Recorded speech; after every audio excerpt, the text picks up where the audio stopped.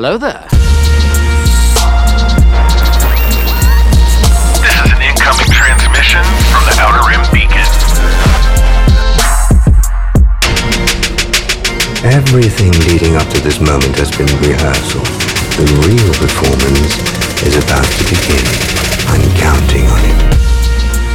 Woo!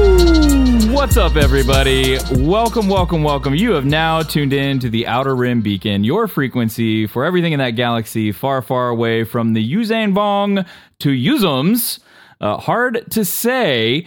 We've got you covered. We've got you covered here on the Outer Rim Beacon. My name is Justin. I'm one of your hosts for the show. Joining me today is my Skeleton Crew co-host.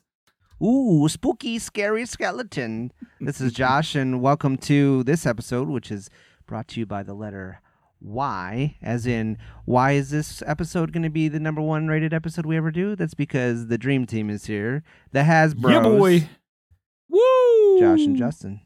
Kyle who? Too sweet. Kyle Too who? sweet. Yeah, this is like a Hall and Nash episode right here. Yeah, it is. Hey, yo. Yo, hey. Oh, hey, even though I'm short, you're letting me be Kevin Nash. I appreciate it. I am from Detroit. I always loved Scott Hall when I was younger watching wrestling. It was just funny to watch his arrogance and his confidence, and he'd walk out with like the toothpick in his mouth. Oh yeah. And he'd like flick it at people that he didn't like just to annoy him.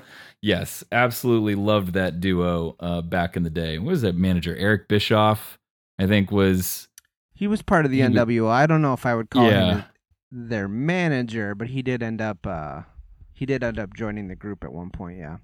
Yeah. NWO got strong there for a little while. I sent Josh this horrific picture of a Jason mask with it's like Hulk Hogan's face painted on it. It was horrendous to look at, but picture the Jason mask with the brah thir in the background with that little Jason music that you get when he's stalking people. So yeah, scary Skeleton Crew episode today. Love how I tied that in here for Halloween, which we've got coming up in about 2 weeks. I'm excited. Hopefully you guys are getting your spookiness in. Checked out the Star Wars Terrifying Tales the other day. I watched it once. I'm going to watch it again because it was hysterical to watch. Is that what Josh, what we're calling the Rise of Skywalker now? Spooky. Just kidding. It's a terrifying tale. Just kidding. It was good. It was really good. It was funny. There was actually a lot of horror movie nods in it throughout the episode. There was like a Shining, a couple Shining nods in there. There was I'm trying to think. There was another one there was just little odd horror movie tidbits in there that were actually pretty funny to watch. When you said that, I thought, here's Annie. Yeah. He's breaking in with his axe.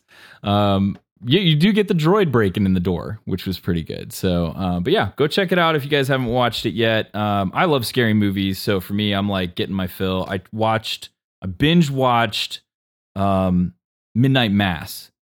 Oh, I've heard. Someone was just suggesting that to me. Yes, it's. I don't want to spoil it for anybody because, It didn't go where I thought it was going to go. I thought it was more like a ghost story. It's not that kind of story, but it was very good. I enjoyed it. I am a big Stephen King fan, and it reminded me of a particular Stephen King movie. So if you do watch it, I'm sure everybody else will understand what Stephen King movie I'm referencing. It was really good though.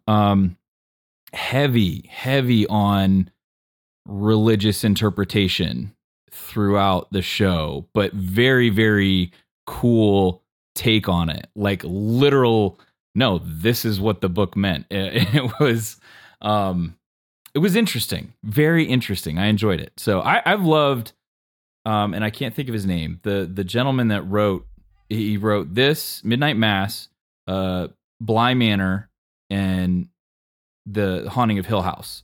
Those three shows, all of them I have absolutely loved, and I believe what's Rahul Cooley is in all three of those and has done a fantastic job. So go check it out. Highly recommend it on Netflix. Is that Mike Flanagan? I think so. Yes. Yeah, he's really good writer. But I've enjoyed all three of them. Haunting of Hill House is still my favorite because it's so creepy and it has such a cool twist as it gets towards the end.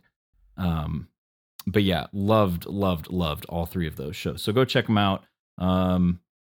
There was something else I watched that I was going to say, but I can't remember what it was. I have one non-spoilery question about Midnight Mass, since this is now a Midnight Mass podcast.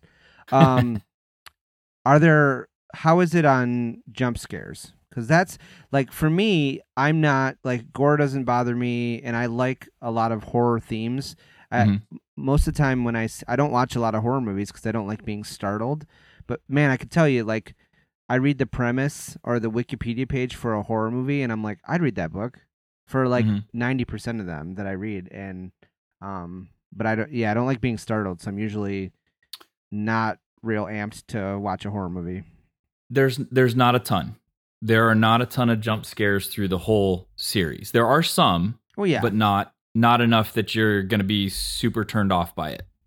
I think you'll be okay. Towards the end, you really just want to see what happens to these characters that you've watched and kind of come to know. And it's a small cast because this whole show takes place on this very small island in the middle of nowhere. And it's a small fishing island.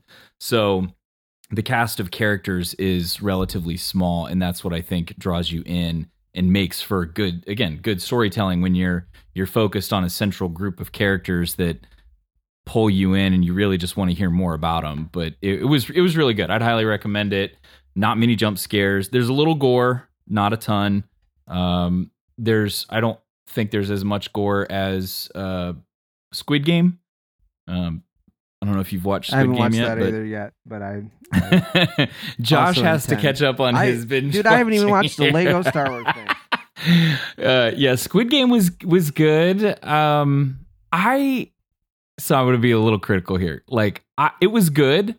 If you like it though, go watch Alice in Borderlands, which came out almost a year ago, which was almost the same premise as Squid Game. The only difference is they're not playing kids games, but it's basically humans against other humans in these games competing to get out of the game.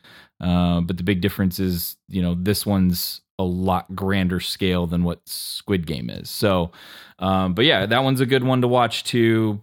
They're bloody. I don't think they're super, super gory. To me, gory is more like the Saw stuff when you're throwing people in pits of empty needles and having them claw their way out and things that explode your head. That to me is a little bit more gory, but no, it was good. I mean, Squid Game was good. The end it keeps you on the edge of your seat. And, but yeah, both are really, really good shows. So go check them out. Highly recommend them. So, speaking of checking things out though, I cannot wait to check out what we're going to get at Celebration Anaheim 2022, and it's now 32 weeks, I think. Yeah, it's creeping up. Getting close to the plane ticket embargo. Still no word from Light. There's a lot going on here. I am gonna dip my toe. I'm gonna dip my toe into my first COVID con. This weekend I'm going to do one day at Motor City Comic Con. So I'm also interested to hear, when Maggie gets back about, some more details about how New York Comic Con was, because that's also a huge Reed Pop Con. So I think it'll be a good, preview for maybe what we can kind of expect on how things might be different due to any precautions that might still be being taken in May. Hopefully not as many, but here we are. Yeah. I mean, there's a lot of things that can happen in the next 32 weeks or so leading up to this. So there's still a lot of time. A lot of things can change, hopefully for the good.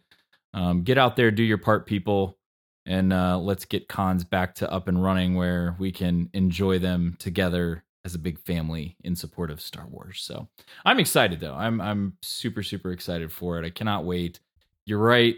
Nothing from Reed Pop, nothing from on Light. No, there's nothing, no news, nowhere concerning any of this. So it's a little concerning being 30 weeks out, but again, there's still a lot of time. There's still a lot of time. So when do you think we'll start getting guest announcements?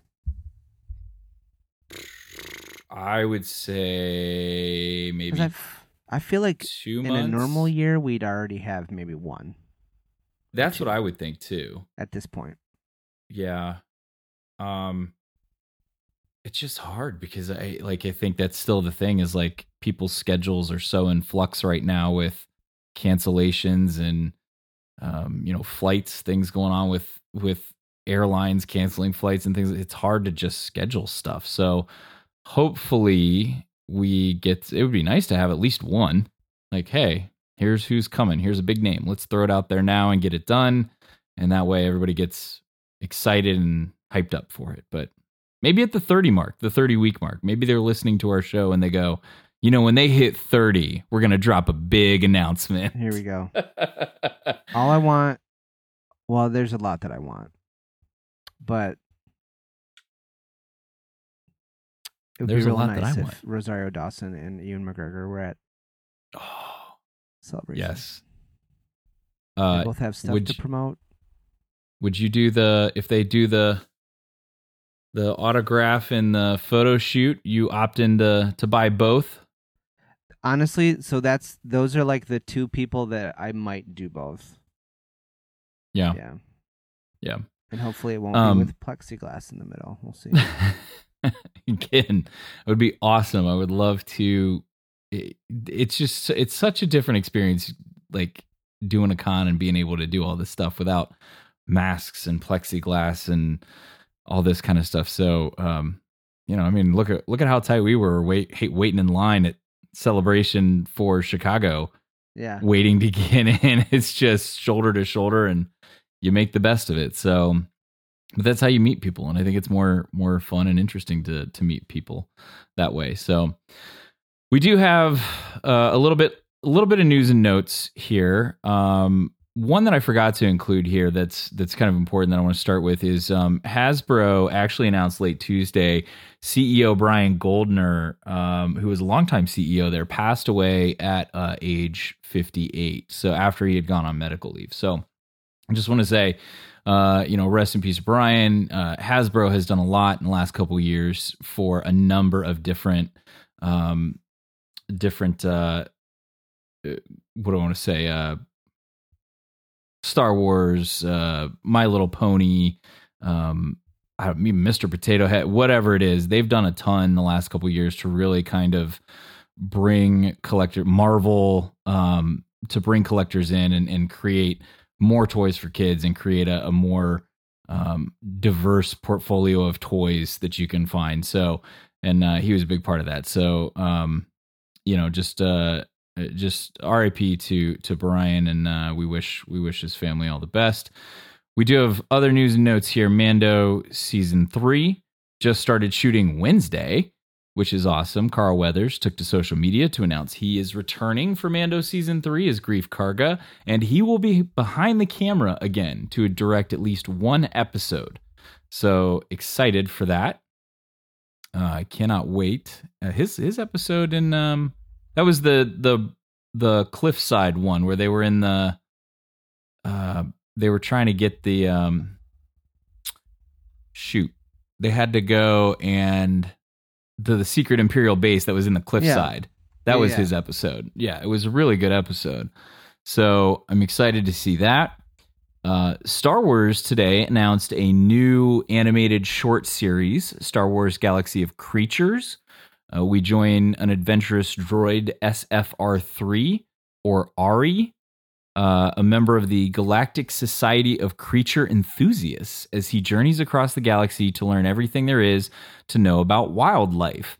It's a series of animated shorts about creatures of the Star Wars universe, Tuca Cats, Porgs, Tauntauns, you name it, they're covering it. It's a 12-run episode thing that they're doing on... what is this? Star Wars Kids on YouTube.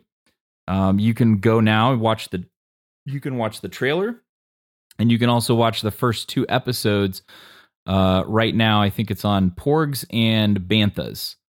So you can go check that out. And then Mattel is bringing back, or they're releasing a line of creatures called Stitchlings, which I think are the same things that you see on the shelf right now. It's those little stuffed, kind of thin. There was an Ewok. I forget what else. There was like a Bantha, and like when you squeeze them, they make just little sounds that the creatures make. So they're releasing another assortment of that. You can actually pre-order it right now at Target, only at Target. Amazon is also going to have these available for sale. They're going to have an assortment of teas, accessories, and home goods celebrating your favorite characters from this new series. So more creature-oriented stuff, Banthas, Tauntauns, if you like that kind of stuff. Amazon should have some more stuff too. So, now Josh, I don't know if you caught this or not. Did you see the little Good Morning America teaser for Bring Home the Bounty campaign? I did not. Did you get to see this? Okay. No.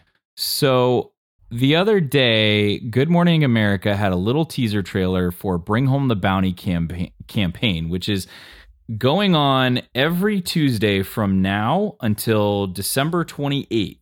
They will be releasing new products inspired from across the Star Wars galaxy. And they had this full spread right there in the middle of Times Square with a little sandcrawler backdrop and some Jawas, and they had R2 on there. But it looked to me like apparel, Funko, figures, costumes, home goods, the whole thing. And when I saw this, I'm instantly thinking what we had, was it Mando Mondays last year, where every Monday they were dropping new merch. It sounds like it's going to be the exact same thing, only they're going to be dropping new merch every Tuesday from now until December 28th. So you have almost like 2.5 months of new product for Star Wars coming out. My wallet is not that big. You'll get it sometime next year. Right. Pre-order it now. Get it in 2024. After it's already irrelevant anymore. But it looks like a lot of stuff coming out. So be on the lookout for that. Again, did you pick anything up on the first day, on the first one? I did. Well, I guess so that's where I was confused. So I thought that retro drop was part of the first one. That's what I don't know, because I thought that came out on Monday. Was that Monday when that came out? Hasbro dropped, to what Josh is saying, is Hasbro dropped a new wave of retro collection figures. There is a new wave 2 of the retro collection figures, which includes the Mandalorian, a Death Trooper, Bo-Katan, Boba in his repaint armor, the Armorer, and the one and only Ahsoka Tano from The Mandalorian. And Josh and I had this conversation the other day. We were talking, and I am not a big retro collector. The figures, like, don't get me wrong, I love old figures, like the vintage stuff, but the newer retro figures are just not my jam. And I looked at the Ahsoka figure and I went, it just looks all wonky. Like, I would much rather see that in a vintage collection, where it looks more like the actual character from the TV show. And Josh called me out and he goes, but I think I'm just going to get that figure for the artwork on the card back. And I went, you are right, sir. You are right. I honestly think it's the first action figure card back with live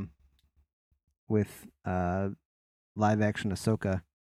Okay, so I'm actually in the site for the bounty thing, Bring Home the Bounty, and so this is the week. The retros are the week one. Okay. Yeah. Okay. The retro figures and some lightsaber forged electronic lightsabers from Hasbro. The Lego Imperial Cruiser, Lego Imperial Armed Marauder, Boba Fett's Starship. Oh, the Advent calendar for this year, the Armorer's Mandalorian Forge, some Build-A-Bear stuff. They got Build-A-Bear Bantha plush. Actually, speaking of that, I just picked up the Boba Fett Build-A-Bear. I know you saw this the other day, but Yeah. Oh yeah. I'm showing it to you again, even though no one can see it but you. And then a couple of Funkos too. We got the K2SO with a pin, and Moroff also from Rogue One. So. Oh yeah, Moroff from Jeddah in Rogue One. There's a couple of other things that I kind of. You didn't buy the Crocs, the Mando Crocs? Oh, you know what? I didn't even. I saw those the other day, but they're not listed on.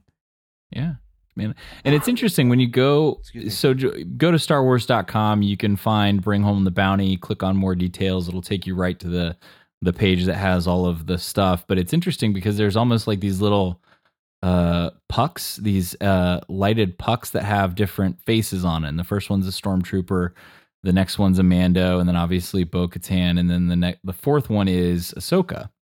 So it'll be interesting to see what drops. There's a Rex one. There is a video game controller for week 10. So that's the interesting thing. I don't think that IGN put out an article saying, "Oh, they're going to make a video game announcement because one of them's a video game controller," and that's one of the few that doesn't fit the theme. Like there's most of them are characters' faces, with the exception of there's 50th. A Gonk droid that is wrapped like a present, so that's a little bit different. And that's actually like Thanksgiving, like the week after Thanksgiving, weekend, so that makes sense. And then there's the controller one. There's a Lucasfilm 50 logo, and then there's also lightsabers crossed. So those ones are all different.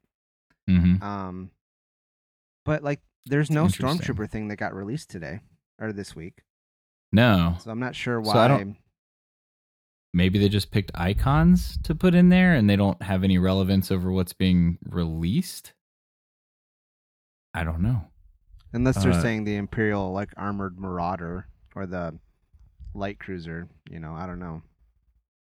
I know I think Maggie was eyeing the Lucas 50th bomber jacket by Her Universe, which does look really, really good, but I don't think there's no drop on it. There's no release time or anything like that. So I wonder if that's that maybe that's what's dropping that 50th week, week 9, December 7th. So I don't know, but you can see the schedule. It's available StarWars.com. You can see all these icons that we're looking at here. It's a lot of product, a lot of Star Wars product going to be coming your way here for the holiday season. So hopefully it's already in stock and it's made and, people are just sitting on it. That's what I think I'm finding out with these Antok Merrick X-Wings. I walked into Target the other day. I found one at a store. I grabbed it. I only bought one, and I walked into Target the other day and there were 4 of them sitting on the shelf. And this was probably noon, lunchtime-ish, 11 o'clock. So, there were 4 of them just sitting on the shelf there. So, and I didn't buy any. I left them there. Although I am one of the groups I'm in, somebody had reached out that they're still looking for them. So I may see if they're still there and pick it up and ship it to them. So love helping collectors out when I can. So if you see them though, grab them. I mean, it's a great ship. It's just like the Luke's vintage X-Wing in the pose where you can kind of take it apart and it's got all these intricate little pieces. So it's a really cool piece, and it's the only place that you can get the Antok Merrick Vintage Collection figure. So I can't imagine they're going to be around for very long. But yeah, go pick it up. On the flip side of that, I did order that Ahsoka retro, and I ordered the Bo-Katan retro, and those will both be arriving in August of 2022. Where did you... August 2022? Is that when they're out? Yep. Holy crap. I am purchasing them from Mr. Bezos. Okay. You got them on because they were Amazon. free shipping, and they were $2 cheaper than they were on the other 2 sites. So, Big Bad Toy Store and Entertainment Earth. Hasbro. Yeah. Or Entertainment Earth, yeah. Okay. Oh yeah, I didn't even look at Hasbro. And you were, what threw us off was that they are coming out on Tuesdays, but the first week it came out on a Wednesday. But the rest of the schedule is Tuesdays. That's it. Yeah, that's why I was thrown off a little bit. But yeah, so check it out every Tuesday. So you should have some new merch coming at you next week. Be on the lookout for those pre-orders. I'm sure there's going to be a ton of them. But that's all we got. That's all our news and notes. It was a lot to get through. So we've got some fun stuff to talk about today, and this is I think a great topic for Josh and I because we listen to these all the time. But we're going to get into a little bit of some High Republic.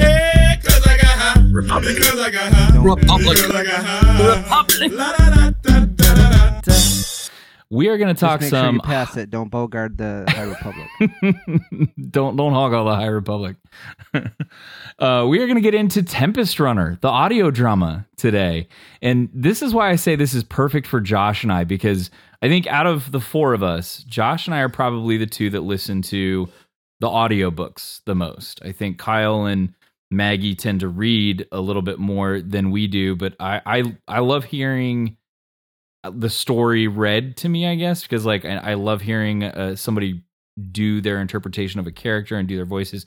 Not that I don't do that on my own when I read a book, but for some reason, like I can have it on in the background and I can listen to it. And even while I'm working, I jot a note down in my book here, and then, you know, I can keep moving instead of having to like read and turn. So, but I enjoy the audiobooks. So I think this is great for Josh and I to kind of discuss, and I'd be very, very interested in getting Kyle's and Maggie's opinion on this as well, because I think we have our own opinions on this too in comparison to audiobooks. But this is fun. I'm excited to talk about this, and it was great. So I'll give you kind of the background here, and then Josh will give you the synopsis. Yeah, go ahead. No, I was holding my finger up, but then I realized I'm leaning, so you couldn't see my finger. It was out of the frame. I was like, you just totally no-sold my talking finger. I just wanted to say I think that is a completely fair assessment. I love the audiobooks, and it just paints a different picture, and I like that. I just remember one of the main things for me is I remember every time I'd read a book and I would decide, yeah, that's how you pronounce that weird Star Wars word I've never seen before, I would be wrong. So when you listen to the book, you find out exactly how something's supposed to be pronounced, unless it's Marchion, Ro, or Nihil, Nile. I feel like everything else has been mostly. There haven't been any other like weird discrepancies. No. Obviously, Mark Thompson says AT-AT, and the consensus among our hosts and most of our guests has been that is wrong. But I'm with you, Mark. If no one else, Josh, let it go, man. I'm with you. Just let it go. You've lost. Let it go. Never. But you're right though. We did confirm the pronunciations, right, of Marchion and the Nile versus Nihil. What does with Kevin our interview Scott with know Kevin about Scott? all that? He doesn't know. No, he didn't know nothing. Friend of the show. Friend of the show. Go check out that interview that we did with Kevin. It was a great interview. It was so fun to have him on. But you can catch anywhere you listen to podcasts. You can find that interview. You can also pull it up on YouTube. We've got it loaded up there. So anywhere you choose to listen, you can go check it out. This audio drama also written by Kevin Scott. He knows a thing or two about Jedi and Nile. So release date for this was 8/31/21. It's a short listen. It's 6 hours and 5 minutes. You can do that in a day, like while you're working, or 2 days while you're working. A little bit here, a little bit there. It's a great short listen. It has a huge cast. And I don't know that I'm going to go through all these, but Jessica Almasay is Lorna D., who this story mainly focuses around. Dan Bittner is does Counselor Whittick. Orla Cassidy as Ola Hest. Sullivan Jones as Bala, who is a main character in this story, as you'll hear. January Lavoie as Tasia, who does she did Alphabet Squadron. Yes. Which was really, really good. Counselor Fry is Kathleen McInerney. Tara Sands is Seston, who is also a major character in this.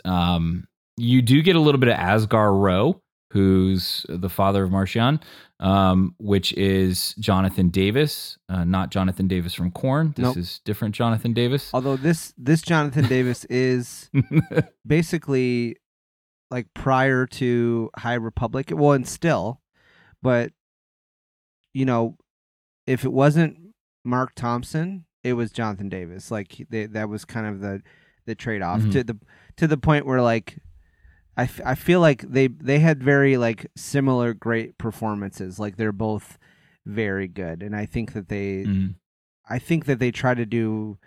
I think that they play off of each other's voices. Like I feel like if you hear a character in one and you hear a character done by the other, they're similar. They do a good job of keeping it consistent. Yeah, they're like the dynamic duo, like Josh and I. Yeah, I mean, exactly. It's just they go together. All natural. And then yes, you're right. Mark Thompson was Pan Ada, which he does a great job with Pan Ada, Skier, and Marchion Ro in this. And his Ro is, again, every time I hear it, I think John Malkovich. Yeah, it's spot on. That's who I hear. That's who I see playing. Like if this was a live action, that's who I'm putting in that role. Like, I know Maggie would prefer Hot Ro, but I would have to say John would get the nod for the voice and the acting of this character. So that's just my opinion. So, Josh, why don't do you want to go through the synopsis here and just read through this so we give the listeners an idea of what we're about to drop on them? Oof, you should have let me do the cast and you do the synopsis. Yeah, I mean, so this story is basically the story of how Lorna D became Lorna D. And so the Nihil I'm really bad at reading and making it sound natural. This is gonna be great. So basically, Lorna D and a bunch of other Nihil get captured after a battle, and she is on a, they don't call it a prison ship. It's like one of those correctional like, rehabilitation, even though it's not really rehabilitation. Yeah. This was like Orange is the New Black in a galaxy far, far away. I feel like this part of this. There you go, perfect synopsis right there. Just leave it at that. Pretty much. I mean, and so it's it's her trials and tribulations in the prison with interacting with the other prisoners and the staff there. But then throughout that time in the prison, she basically, we keep jumping from the present on the prison barge back to various points in her life and telling the story of basically her tragic backstory of being Twi'lek royalty of some sort, being betrayed, and then being sold into slavery, and then basically just betrayal, trusting one person, being betrayed, finding a new person to trust, being betrayed, rinse, repeat. Yep. Doesn't she? Yes. And then there's even a point where she's in the military, on the recommendation of Jedi Master Rancisis, right? Yes. Or one dude that's in everything. Yeah. And it all. That's where she learns to fight. That's where she basically learns her skills to be a fighter, essentially, and she's really good at it. Which it was wild to me that has a military background at any level, and it all it all ends up leading to us finding out how she gets back with the Nihil. Yeah, so. Yeah. I know that wasn't a Kyle level rendition. That was good. That was good. I decided to just wing it instead of trying to read it because I knew that I would trip over it. So. No, you're good. You're good. That was spot on. It's how Lorna D how she gets to be the level that she is in the Nihil was I mean, in spoiler alert, Josh and I are going to talk about these things. So Yeah. if you haven't read this yet, or you haven't listened to it yet, and you don't want us to ruin it, then turn this off like right here, because all we gave you was the synopsis. Now we're going to go into like little tidbits here and there. So if you don't want something spoiled, now's about the point to turn off. But if you're not going to check it out, you're totally good to listen to it. We'll give you the synopsis and all of the stuff that we got out of it. But it was, even how Lorna becomes the level that she is in the Nile was almost by accident. Like, right. She's either see, that was the first time that it seemed like she was in the right place at the right time, and then it kind of almost, it wasn't what she thought it would be. Right. Yeah. She ends up, so what was it? She thought somebody was gonna kill Rose's father, Asgar. She thought somebody was gonna kill Asgar. Yep. And jumped out and like killed that person. And Asgar loved it and was like, this is what we need in the Nile, and ends up promoting her to like Tempest Runner by dumb luck. And she was like, okay. So, and then you had Pan and, Martian and, who's the third? The third one was, Kosov. Kosov, yeah. And you do get Kosov here. He's back alive again, because this happens obviously before he gets killed in, was it Light of the Jedi, I think. And so he's back, and it's basically how she gets promoted to that third Tempest Runner spot when it was supposed to be the other dude, but she thought the other dude was going to kill Asgar. Well, I think that he him. was, and she ruined.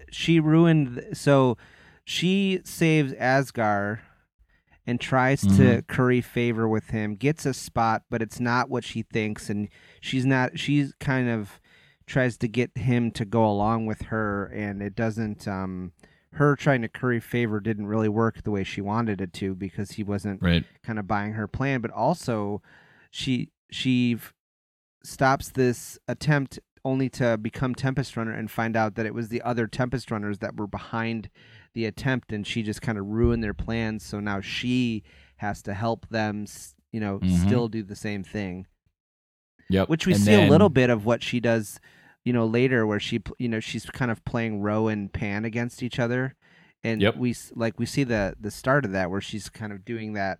She's trying to play all the angles with the Tempest Runners and with Asgar Ro as well. Yeah.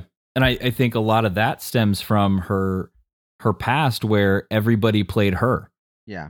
Right? Like everybody was taking advantage of Lorna and basically using her to get whatever they wanted. And this story, this audio drama, is Lorna's story of how she finally goes, you know what? No, I'm not letting anybody take advantage of me anymore or tell me what to do anymore. It's my time to like be the leader and get what I want. Yeah. And it's really, really cool. It's and you get that by the end. She her past, she's very, like, she's young. She gets manipulated by Bala, who they're on Aeloth, which is, it's a colony. It's a Twilight colony, yeah. Yeah, of Ryloth, and her family is basically in charge, and the villagers are not happy with them, and she's trying to do things to help her family create money she wanted to mine the moon, essentially, because there was spice on it, and they said, no, we're not going to get into the spice business. And she gets Bala, who is a friend, boyfriend, acquaintance, whatever you want to call him, convinces her to betray her family, essentially, because he wants to take over as what do they call it? The keeper? Yeah, they call him the keepers, and wants to take over as keeper. And he said, or you'll be keeper and I'll rule by your side. And she loved that idea, and then gets backstabbed by him saying, no, I'm going to be the keeper. And then they end up killing her family. And she was seriously betrayed by Bala. So, it plants the seeds of, and they're in what, leagues with the Zygerians, Yep. about with the spice, and they end up selling her to the Zygerians. Well, That's how Zygerians she are becomes a slavers. slave. That's their thing. Yeah, so she really gets hosed right in the beginning of this book by Bala, after she loses this battle in the current time. And it does jump back and forth a lot. That's one thing I would say was a little bit hard, because it does jump back and forth between the two, 3 time periods, and you do have to kind of make sure you're paying attention. But yeah, and then again, on this prison ship, she gets betrayed by... she gets manipulated, I guess I should say, by Counselor Whittick, who is this attractive prison guard guy who all of these who Lorna D and Seston and Tasia are all kind of like oogling, and he finds favor with Lorna D and befriends her and kind of tries to get her to change, because he says, no, I see something in you. You could be more than what you are. And then tries to use her to basically get himself promoted and all this other stuff. See, so that's not how I didn't read it like that. I read it like he was searching for, like, he knew he was going to die because he was sick or whatever. Mm-hmm. And he was searching for like a success story to prove, to like make it so that, this life of this life of service he had kind of, in that job, like he could say it was worth it because I like saved one life here, kind of thing. Yeah, which is more altruistic than I think Lorna gives him credit for. But at that point, she's just so sick of what's happened to her that she kind of lumps him in. I feel like the same thing kind of happened with Master Rancisis too. I feel like he wasn't trying to take advantage of her on the level of Bala or the Zygerians or but at the same time, she ended up seeing it that way. So yeah, no, I agree, and that's I think what you said it better I think than what I could, where she didn't want to be that thing for him, knowing he's sick and not doing well. She was like, no, like, I don't want to case kind of thing. I like, no, that's not what this is going to be. Like, you're trying to change who I am and what I am, and I don't want to be that. And again, I think she thought she befriended him and that kind of thing, and only come to find out that that's what he was trying to do with her the entire time. So yeah. Well, and I think the really cool thing about her story though is that, I might have talked about this a little bit on a previous episode when we were kind of just I think I talked about it a little bit on the Kevin Scott interview. We have in Star Wars, we have numerous instances of bad guy, tragic backstory, sympathized with by the fans, leads to some sort of redemption. And this was that to an extent, but it was a different kind of redemption. It wasn't redemption in like, oh, she was bad and now she's good. Like, she's bad. Here's all the sad reasons she's bad. And then it leads to her being good.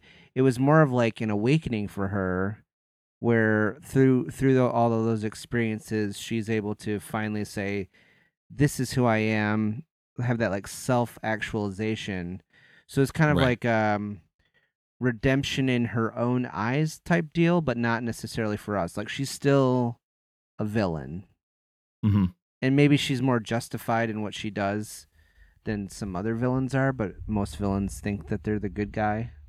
Yeah. Anyway, but it's just good is a matter of perspective. Yeah, from a certain point of view. Yeah. As the Emperor would say, good is a matter of perspective. Yeah. She it was nice that it wasn't your traditional, like, because it was really leaning that way when she was getting closer with Whittick. I was like, oh, come on, like, all right, when she's going to join the Jedi and turn rat on Martian Row, and but nope, she's just she used that to self-actualize and go back, and basically it's like, is she the leader now? Like, what's going on? So yeah, yep. They leave it on a good cliffhanger at the end of this, which we'll get into here in a little bit. But that was going to be my question to you: is how do you feel about this, where Star Wars lately has taken these villains in the Star Wars universe, and then when you first see them, they're a villain, but now they're starting to go, well, this is why they're a villain, and they make you feel sorry for them and kind of make you sympathize with this person to understand why they are who they are. Instead of there just being an altruistic bad, there's a reason why they're bad, right? You get it with Thrawn a little bit now. Obviously, before we got all the backstory of Anakin, right, you had Darth Vader's just a bad guy. He was a Jedi, he became bad. You didn't know why, other than he was seduced by the dark side. He loved the power. He wanted to have all the power to do things with, right? And we've had this with more villains lately, I think, in Star Wars. So you're right. This story is a little bit different in how they took it. But are you a fan of that? Are you okay with your villains kind of? Yeah, I don't want to say be good guys, but like at some point see their history and go, they weren't always bad. Well, I feel like the reality is that most people in real life that do bad things have some sort of reason. Mm-hmm. And see it a different way, but maybe, because even people trying to dissect like what bad things happened to Hitler that made him the way he is, like right, not saying that like not justifying right, but like they're like, oh well, and I feel like it's with him stuff like art school was bad or whatever, but so like which is obviously not a justification, but worse stuff happened to Darth Vader, but yeah. At the same time, I don't know. I feel like it can be tired either way, right? It can be tired if too many people have a tragic backstory and there's a reason they're the way they are, but if we had like a universe full of the Joker, that would also suck. So yeah. I think it's just. Yeah. I think this is the perfect example. Is you're doing that redemption story in a sort, but it's also there's a different nuance to it, and there's a different kind of end to it. It's not just like, oh, I love you, son, and I threw the Emperor down a well, and now I'm good, and now I'm dead, and now I'm gonna come back looking like young Anakin. Yeah, it's personal choice. Come back looking like young Anakin. You're right. The last person that I can think of that, at least as far as a book or a novel where the person was just altruistic bad, was the Plagueis novel. Yeah. Because when he finds Palpatine, he is bad from a kid until like he kills Plagueis in that novel. Like he just does bad stuff. He makes you think he's a nice guy, but he is secretly doing bad stuff from the time he is like, 10, I think, or 12 years old, or roughly when Plagueis picks him up and finds him and takes him under his wing. Like he is, and then kind of inserts him in, hey, you're going to be a senator. You're going to do these things. You're going to like pose as this, but here's what we're secretly doing. And then he turns around and backstabs Plagueis in the end and kills him. That's the last person I think that I could say was in Star Wars altruistic bad from start to finish. Yeah, I mean, Palpatine's like the serial killer who was like killing animals and chopping Barbie's heads off when he was a kid, right? Like he's there's always been something going on. I'm trying to think if there's someone else. Like I feel like there's other people like that, but we don't know their backstory. Whereas him, we don't have a canon backstory, but like the EU backstory was that way. Yeah, and it's interesting that you brought up redemption. You kept saying redemption for Lorna D here. All of the parts in this book begin with the letter R, and they're all labeled. So like I missed part 1 and 2. I don't remember the names, the ones for 1 and 2. Part 3 was restitution, which is actually the name. Yes. 3 is restitution. Maybe revenge was 1 or 2, because I think I have all the rest. Oh no, it's part 5. Restitution is part 3, which is actually the name of the ship that they're on after they get captured by the Jedi, and they don't even know they have Lorna D. They basically said Lorna D died on the ship when you guys attacked, and she pretends to be a completely different person, which was Zal Crossed is the name of the person that she pretends to be while on this prison ship. What was it? Recrimination is part 4. Revenge is part 5. Renewal is part 6.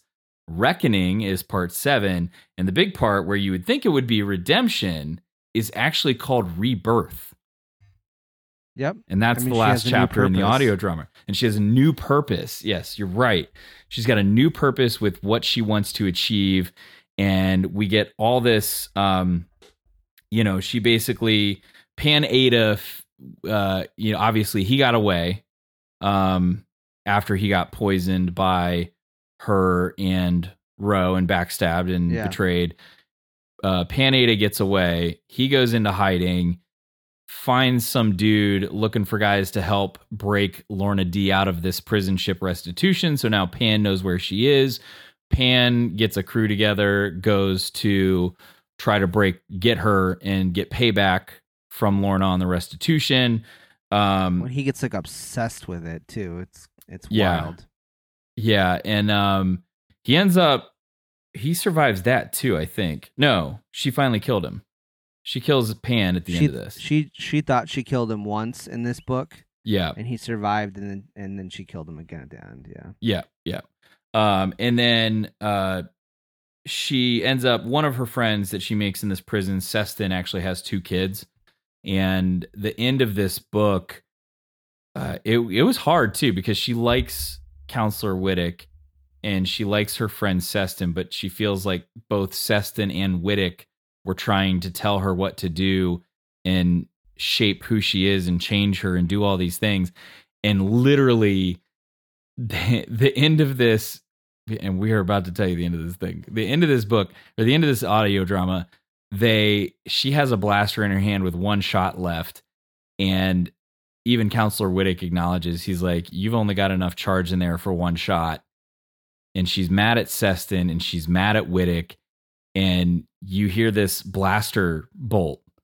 And then that's it. Like, that's the end of it. And then it cuts to like the next scene. So you're left on this cliffhanger, like, well, which one did she shoot? Did she really shoot Seston with the 2 kids? Or did she shoot Whittick, who she had a love interest in?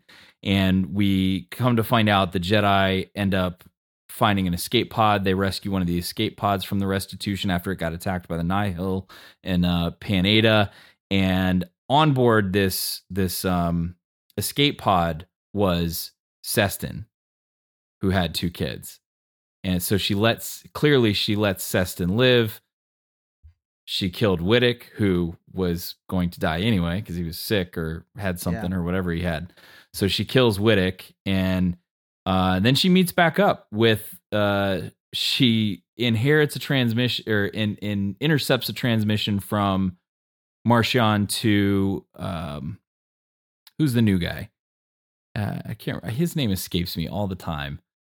I don't like him, but the guy in the like exosuit. Yeah, and I can't think of his name now.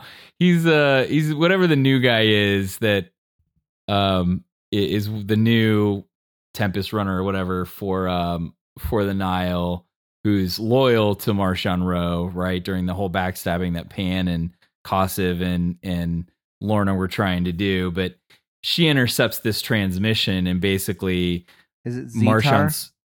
Zetar, thank you. Yes. They're both surprised that she's still alive, number one. Marchion tries to bring her like back into the fold, and then she's like, nope, here's what's going to happen. We're going to meet on my terms. We're going to meet on my ship. And he's like, you have a ship now? And he's like, that prison barge you have, the restitution? She's like, no, it's the Lorna D. So she called her new ship the Lorna D as well. So it's super cool audio drama. Loved it. There was, like I said, it's quick. It goes by fast. You get tons of characters in this. You get Nihil, you get Jedi, you get the New Republic people that are obviously like, hey, we don't want to kill you. We want to try to reform you and help you. So you help us clean up the mess that you made, we'll give you credits and free room and board, and hopefully like you realize the error of your ways, and then we'll put you back out into society. And like you get Skier in this. You do get Avar Chris. She's in this. You get everybody. It was awesome. I loved this. So fun. What do you think? What do you think is next for the Nile? Like at the end of this book, you have Lorna showing back up, and I don't know if it's, did they already not have Mari at the end of this book, or does that not happen until, is this book after Out of the Shadows? I think this is after Out of the Shadows. So they don't have the Mari's paths gone. anymore. They do have the leveler. Their numbers are severely down. Mm-hmm. Like, what is she gonna be the eye now? Like, I don't know. I like Lorna D, but as a character, but I also think there's so much mystery about what's going on with Marchion that I don't want him gone yet. I want to like, we need to answer those question marks for me. Yeah. Before we have some switch in power, and I'm very cautiously interested in what's going to happen with the Nihil going forward. What do you think? I think there's. You're right. I think it's still too soon. I like Maggie's, hypothetical, or like where Lorna basically is gonna backstab Marchion at some point and take over the Nile, which, whether they become the Cloud Runners down the road or not, I don't know. But I do like that idea of she takes charge of the Nile and eventually becomes the leader. I don't think they have the paths they can't get new paths. I should say that, I guess, right? They're not going to get any new paths because I think Mari's gone at this point. So the only paths that they have are what they already know. And I think that's all they can go off of, because I think he does reference in this book, somebody was it Zetar? He reaches out and says, can you send me a path if you still have any? And he says, yes, I can send you the path. And then to like get over to where he was or whatever. So I think they do still have that ability, but I like that idea where Lorna is eventually going to be in charge of everything. And she's going to somehow surprise Ro and take his place. But I think at this point, Ro also has that weapon, because he does reference it at one point. He said something like, we don't need the paths anymore. I have something to show you. It was something like that, but I think he references the staff or whatever it is that he has that now turns people to stone and kills them. I don't know. I feel like it's going to be a mixture. It's going to be, I think Maggie's like partially right, but I think instead I think the Jedi are going to go to battle with Marchion, and that's how he's going to get dealt with. And then she's going to be able to take her people and escape.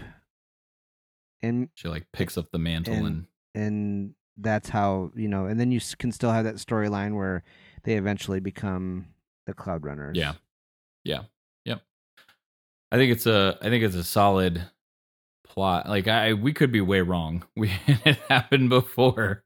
So that's just projection from us, but I like the idea, and I like Lorna D's character. I really, really like her character. She is a strong leader, and when you listen to this and basically hear what she went through, which is really surprising from the people of Ryloth, and like what happened there on Aeloth with Bala. Just shocked by that. Like, this dude clearly was just more intent on power, and where I think, when you look at what happens on Ryloth with Hera's family, and most of them, I think, everybody listens to her dad, right? Yeah. Like, everybody respects him and listens to him as a leader. And I think her dad in this was very much trying to be that same person, but it was interesting to hear that Bala is just not on board with it and wants to mine spice and make money and be the keeper. So how she gets there is just very, very interesting. What are some of the things that you enjoyed about the audio drama overall? Well, obviously the cast, as much as I like the audiobooks, it was nice to have differing voices. And just like with any other audio, you get the sound effects and the score along with it. And actually there was like some original music in this one too, which actually they didn't used to do, but now I don't remember hearing it before Alphabet Squadron, but Alphabet Squadron also had some of its own scoring, and then also had some of John Williams' score. But just the sights and the sound, just the sounds, I guess, not the sights and the sounds, but it really adds a lot to it. Although on the flip side of that, I do miss the lack of narration. Yeah, and the one other thing that made this drastically different, I'm going to end up saying all the things I didn't enjoy off of this one thing I enjoyed, because they make sense to say here. So I'm just going to do it. It's okay. I thought Tasia and Lorna sounded way too similar, so when they were in a scene together, I was very confused, at least at first.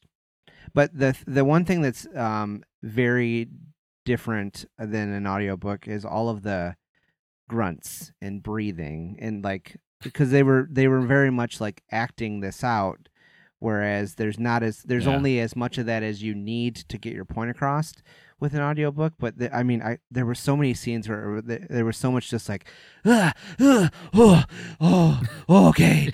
we're gonna go there, whatever, and I'm just like, why this is too much, Yep.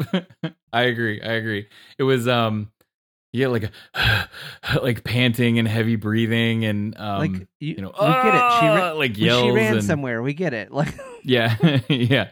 Whereas like a normal audiobook, it's just how they read the line, they read it how it's written in the character's voice for the line. There's not the embellishment of the action that is actually happening for the most part. There might be a little bit of that if there needs to be, but not like. This was more heavy. Yeah, Alphabet Squadron, you did get a little bit of that there from some of them, needed. But yeah.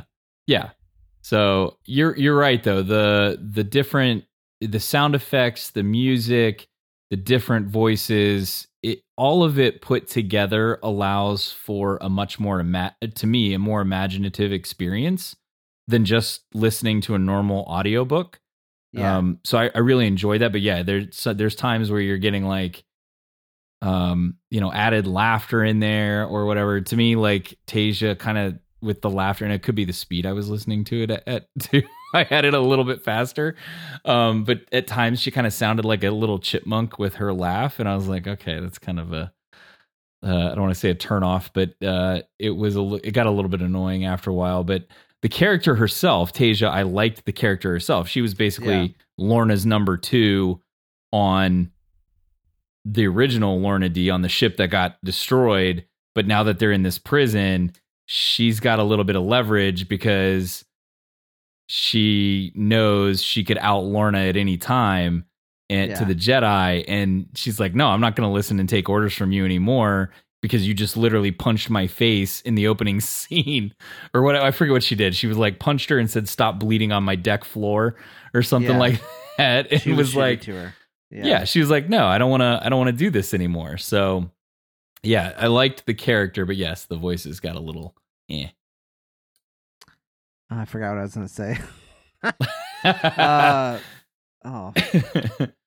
like that. Even though it was a little bit stereotypical, I do like that the prison, some of the prison stuff played out like every Shawshank Redemption, Longest Yard, like prison movie, TV show you've ever seen. You know, there's a crew that runs the yard, and our hero at some point stands up to the crew and either earns their respect or, you know. Yeah. Very interesting. Was it Orla Hest, I think, is she's like a big bad that's already in the prison that works for the Hutts, I think. Yeah. And just a very, very bad, she's like the the main bad person in the prison, I guess you could say. She's killed a ton of people, and I don't know why she's in a reformatory ship and not a real prison, but apparently they think they can help her. So she's got connections. She does. You know, I loved the backstory on Lorna D and all the people that betrayed her in her life. Made for a very interesting backstory. Loved the writing on that. One of the things that I really liked in this, and I forget what they called them. They used when they were fighting when they first get when her ship first gets attacked and they're trying to fight the Jedi and everybody else that's trying to catch them. They use these inhalers during these fights. Like I forget what they call it, stims. Yeah, the battle stims. Yeah, battle stims. They use these battle stims, which is like an inhaler that just gives you a crap ton of adrenaline to help you fight. I thought they were like adrenaline shots. Like yeah, it's something like that. It's like an injection or an inhaler. And I'm watching Titans right now, so the first thing I could think of is Jason Todd doing his like inhaler thing that makes him super amped up in Titans. But yeah, I loved the use of that. I thought it was really, really cool. Yeah, I don't think I'd heard that in Star Wars before, where they're like, "Oh, we're getting ready to go to a fight. Let's go ahead and juice up before we go face these Jedi and these New Republic soldiers." But I know you said it was hard to at times with Tasia and Dee because they kind of sounded alike. I had a hard time with Pan Eta from time to time just because it sounded really heavily synthed. Because he's got a mask wearing on. The mask, yeah, yeah, he's got the mask on, but it was super hard sometimes to understand the line that Mark was trying to read. So I had a hard time with that from time to time, but that's just me. And I would say the biggest thing is if you're a fan of a linear story that just kind of goes from start to finish, this is probably not for you because it does jump around quite a lot between like these different timelines. So you got to make sure you're listening because the jump happens in the middle of a part. Like it'll be like part 3 and then it'll be like on the current storyline, but then it flashes back to when she was on Aeloth with her family and it's connected by like one word or one phrase. And all of a sudden now you're back into the flashback and you didn't realize it happened. So you do have to kind of pay attention and listen to it a little bit. Otherwise you miss that jump. So yeah. Overall though, yeah, go ahead, Josh. No, you're good. I was gonna say another thing I enjoyed was the like Pan Eta's like obsession with Lorna and getting revenge, and I just one quote that that really stands out to me from the book was when he was talking about how it would be like poetic if they died, like imperfect if they died together. Yeah, and yeah. It's like that's so sick, but so wild too at the same time. I think Pan's smarter, I think, than a lot of people give him credit for. I think they think he's just a big dumb creature, species, and he's not. Yeah. He's actually smarter than what people give him credit for, but I don't think he gets many opportunities to put that out there to people. So, but yeah, thoroughly enjoyed this. I really would love to get the take of Maggie and Kyle because, like I said in the beginning, I think we tend to listen to the audiobooks a little bit more. They tend to read through it. So it was nice to have something where the four of us were all together on what we were listening, other than shows or movies or what we're watching, have something that, because we all read the comics in different ways. We all read the books in different ways. So it was nice to have something where this is the same format for all of us. It'd be interesting to see if they got a different interpretation of it than what you and I did. So, and we love the audiobooks and even this, and I enjoyed this, but I think I'm like you. I prefer just my normal audiobook with Mark Thompson reading to me. It's very soothing, very comforting. It'd be cool if they could do like a little bit of the best of both worlds where like Mark's doing some voices. He's also doing a little bit of that narration, like that internal monologue stuff, but then and setting the scene a little bit, but then also maybe have other people do voices too. Yeah. Maybe more like the narrated by, but not the audio drama piece with the embellishments. Yeah. Yeah. Oh yeah, I agree. I thoroughly enjoyed this. 2 thumbs up. Go check it out. Like I said, it's a quick listen, 6 hours. You can do it in a day. You can do it in a work day. You can do it over 2 days. You can do it on a weekend, mowing the lawn. I don't know how long it takes you to mow your lawn, but if it takes you 6 hours, you got something to listen to. I'm just saying. Or if you mow lawns for a living. If it takes you 6 hours to mow your lawn, are you hey, I mean, like one of those the rotary manual, old style. Yeah. Or where do you live, man? Like if you own a yard that big, you can probably afford to pay someone to do it. That's also probably true. I mean, you could live on a farm, have just a bunch of acreage. I mean, it used to take me 3.5 hours to mow my parents. Like, they lived on 3.5 acres, and it was like an hour an acre. It was long. That was with a 0 turn. So it is not easy sometimes. But yeah, if you mow lawns for a living, hey, you've got something that you can listen to for at least part of your day. But I don't know. Yeah. 2 thumbs up. Highly recommend it. I think Josh probably agrees with me there. Go check it out. Great. Yep. I can't good wait listen. for more. As much as I've said that I like regular audiobooks more, I still really, really like these, you know? Yeah. Yeah. It's a nice it's break. Like Reese, it's a good change. do I like Reese cups more than Twix? Yeah, but they're both great, you know? Yeah. And you can eat both. They both exist. You can have them both. It's okay. Anything else before we blow this thing and get out of here? No, I think that's it. All right. You're all clear, kid. Now let's blow this thing and go home.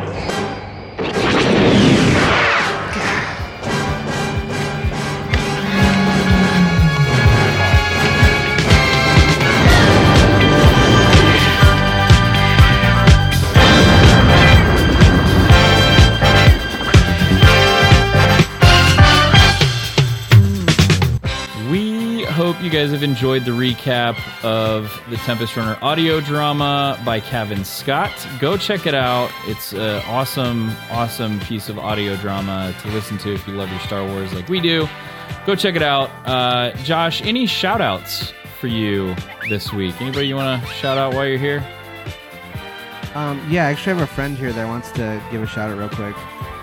Hey everybody, this is me, Caleb Doom, and I just wanted to say that I'm very sad that Maggie and Kyle weren't on the show this week.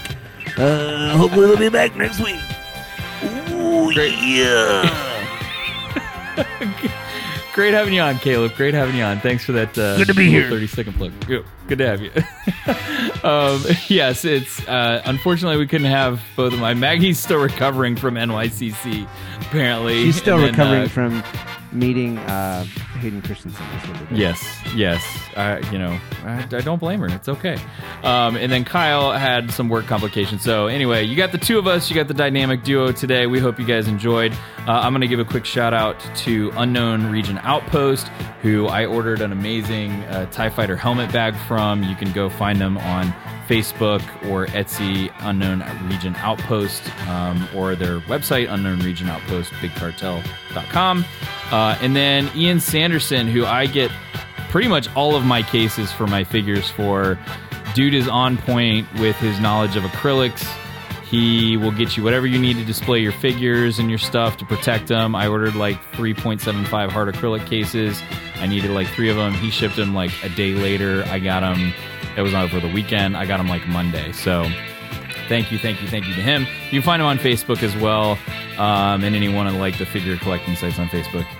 You can catch us. You can listen to Outer Rim Beacon anywhere you listen to podcasts out there, iTunes, SoundCloud, whatever you prefer. You can find us on all the social medias, Facebook, Twitter, and Instagram at Outer Rim Beacon.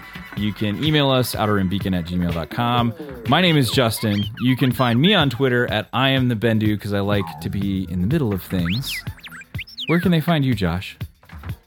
This is Caleb Doom. You can follow me on Instagram and Twitter at DeepVoiceDoom420. And this is Josh. Battle of Tanab on Instagram and Twitter. I feel like we need to create that account I'm now. gonna create it.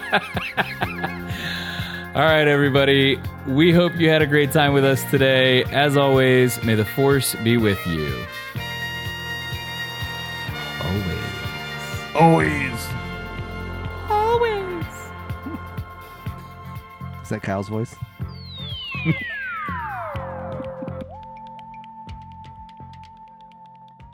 Goodbye.